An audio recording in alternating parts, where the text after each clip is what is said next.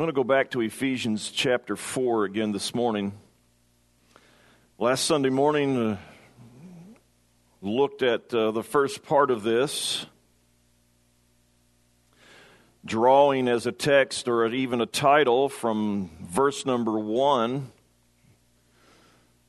that you walk worthy of the vocation or walk worthy of the calling. Walking worthy as a Christian, be called a Christian. And then beginning at verse number 17, as I did last week, it introduces an aspect of a Christian's walk. You henceforth walk not as other Gentiles walk in the vanity of their minds. We find that there is a need for something in a person's life, and we would look at it from the whole aspect of the Scriptures and be able to understand that it would be the need of holiness. Because the vanity of the mind and the understanding being darkened, the blindness of the heart.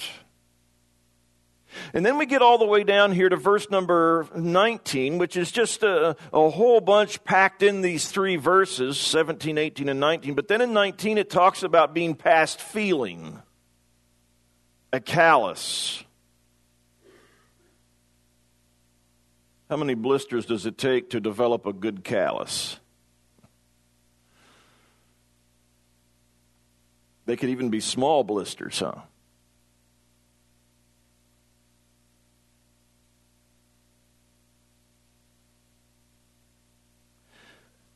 Being past feeling. Now, the last part of verse 19, we probably on a unanimous voice, we would all agree that those things that the writer is talking about, that the apostle is talking about here, is not something that we are concerned about. It's not on our radar. But the reality is, he's talking about people that have developed such a callousness, such a blindness to the eye, a callous to the heart, that they are doing things that they never dreamed possible, but then we fail to realize what it takes to develop that callous. It didn't just happen overnight, but it happens through the processes of time and experience of developing that callous.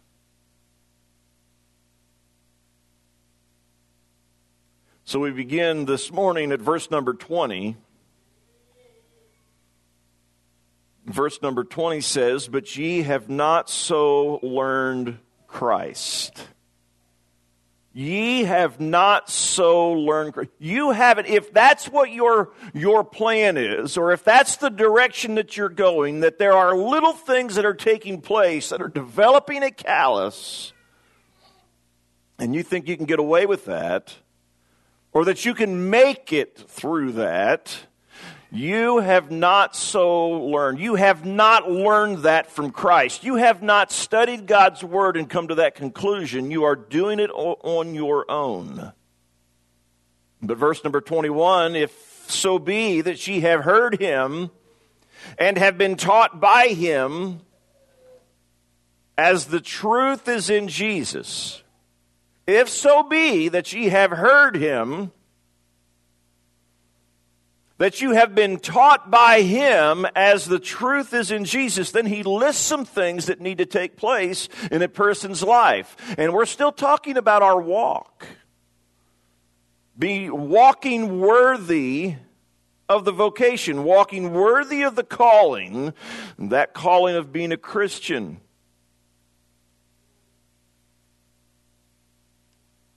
So what does he say here in verse number 22? "That ye put off concerning the former conversation the old man, which is corrupt according to the deceitful lusts." I don't think that we fully understand, we don't fully understand the position or the plight of humanity until we understand the Old Testament writer when he said that the heart is deceitful above all things and desperately wicked. Who can know it? Who can know it?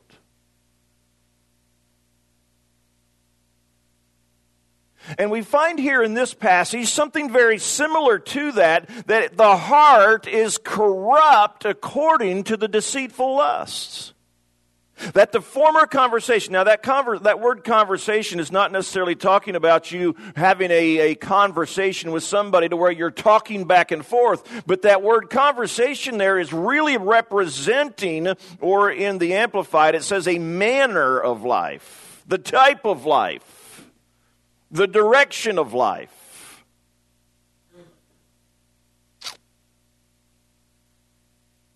Former conversation. The old man. Put off that old garment. It's even like a change of clothes. You could even look at it as a change of clothes. Putting off the old man, the carnal mind, the self-will, the pride, the manner of life, the direction of life, the deceitfulness of life, the ugliness of sin. May God help us to see the ugliness of sin. Oh, wait a minute. It's easy to see the ugliness of sin around us. A little more difficult to see the ugliness of sin where it might involve me. You personally. The old man, this thing that he's calling the old man is subject to deceit. This old man that he's referring to is subject to seeking for self. An old Nazarene writer, you might recognize the name, William Greathouse. He said that it's like this: the old self-centered, self-seeking, corrupt self. Now, I think he has something to say there about self. The old self-centered, self-seeking, corrupt self. So if we understand that correctly, what Paul is saying here to the Ephesian church, yea, to us this morning, is that there has to be a spiritual death to or of the self-will that controls the old man. That we put that off. We change out of that garment. We get rid of that part of our life, and then he very quickly goes on to step number 2, or a portion of, not step number 2, but a very same portion, or a portion of the same step, that there must be a renewal of the mind. I think I mentioned it just very briefly last Sunday morning, but there's a renewal of the mind that is necessary, and be renewed in the spirit of your mind. Paul also mentions it in Romans chapter 12, that there needs to be a renewal of the mind. I think that's something for us to pause and really take notice of. Maybe it's even more prominent now than what it was, say, 100 years ago. But it's prominent. It's very noticeable now, the renewal of the mind that is necessary. Why is the renewal of the mind so necessary? It's because that the old man, or the flesh, the humanity that we are born in and born with, is corrupt by nature. And that has infiltrated our minds, and the corruptness of our culture and the corruptness of our society is such that it taints even the spirit of the Christian if he is not constantly in tune or in touch with the Holy Spirit. We must be close enough to be guided by His eye, to be led by His Spirit, to walk hand in hand with Him, to be in step with Him. My wife and I are getting old. We're feeling the age creeping up on us. Sometimes we need to hold on to each other to walk.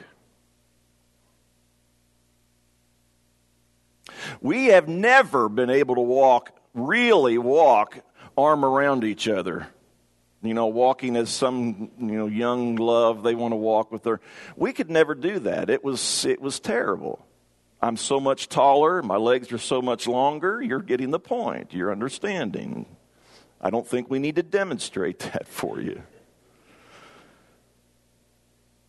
And now that we're a few years older than what we were when we dated, that has even compounded the situation. I don't know. I couldn't tell you how long it has been since we tried to walk like that. Just can't do it. Maybe if we'd put stilettos on her or something like that, she might be able to get up there high enough, but still the gait, the stride is a whole lot different.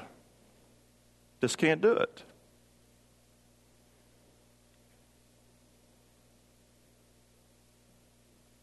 You can't walk with somebody that you're far apart with. And when we're talking about this relationship with God, we cannot walk with Him when we're separated from Him. We cannot walk with Him when there's a big void or a vast difference between us. We have to be able to get close enough to Him to allow Him to hold our hand or to walk with us and guide us with His eye if we're going to be able to have this kind of walk that He's talking about. And He's saying that there must be a putting off of the old man and a renewal of the mind. This does not come by human effort, but it comes by divine intervention. It comes via the Holy Spirit.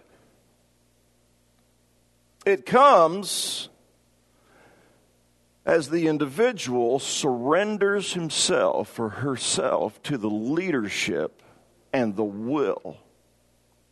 Surrenders to the leadership and the will of God. Are you struggling walking with Him? It might be, very well could be, the likelihood is that it's in the surrender of the heart and the will. Personally, not on His part.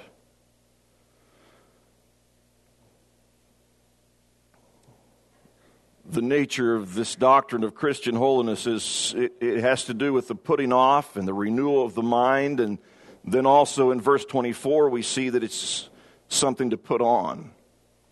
Putting on of the new man. Not three distinct steps, but a threefold single step. I stuttered around with that just a little bit ago, but there it is clearly. Not three distinct steps, but a threefold single step. Putting off, the renewal, and the putting on. Putting on of a new man. Verse 24b, after he tells us that we must put on the new man, he says, which after God is created in righteousness and true holiness. Now, Peter speaks about this over in 2 Peter chapter 1 and verse number 4. He speaks about people becoming partakers of the divine nature.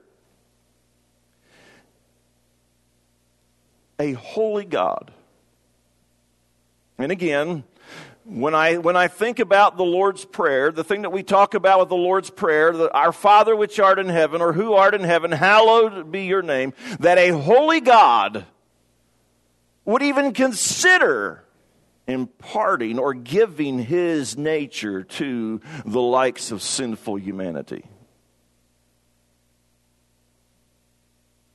You read it.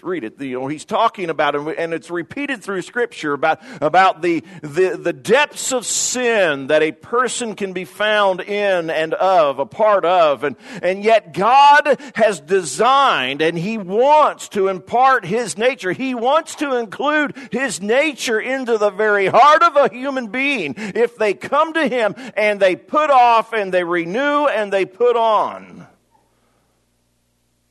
That a part of that is this divine nature. Partakers of the divine nature. The Amplified says that it's God's image or God-likeness. So let's stop again and just rephrase this or re-question ourselves. Does my walk or your walk look like his walk? Another translator said, clothe yourselves with that new and better self which has been to resemble God in righteousness and holiness. Resemble God. Now, in a completely different context, I read somewhere that Eusebius, speaking about the sons of Constantine, put it this way. They put on their father. They seem to enter into his spirit and views and to imitate him in all things. Now, that's a complete different context. That's nothing religious in its context, I don't believe. It's just simply somebody's comments about the sons of Constantine. Eusebius saw it. They put on their father. And that's really, though, the way that it should be in this religious and spiritual context. That we put on or we resemble the Father. Walk worthy of the calling, the fullness of God, walking in his righteousness and walking in his holiness, or living in. The conversation is a different conversation. The manner of life that have passed is now different from the manner of life that exists now with this renewal that takes place. God's image, reflection of him. The songwriter penned the words to a song that is interesting to listen to and to sing. When the world looks at you, what do they see? And it goes on to explain that a little bit further, but it's a good question to ask right now. When the world sees us in our manner of life, in our conversation, in our walk, what do they see? Does it resemble? Can they tell that by our walk that it resembles the Father? Because we have taken on his spirit and his views, and we have learned to imitate him, or it has so infiltrated and so affected us that we have become a little image of him, that we resemble him. That ye walk worthy of the vocation wherewith ye are called. Henceforth walk not as other Gentiles walk, in the vanity of the mind, but in the Spirit of God. Let's stand together this morning.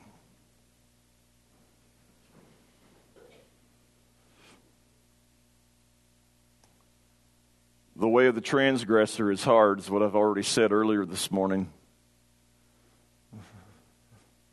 Not the way of holiness. It may be difficult because it goes against the very nature in which we were born, but it is so much better to walk in his holiness, to resemble him, to allow his grace to change us, and that we walk in that change. May God help each one of us this morning. Is every heart clear? The altar's here if somebody needs to pray.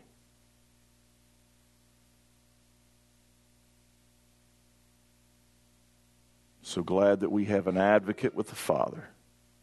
He cares. Praise God.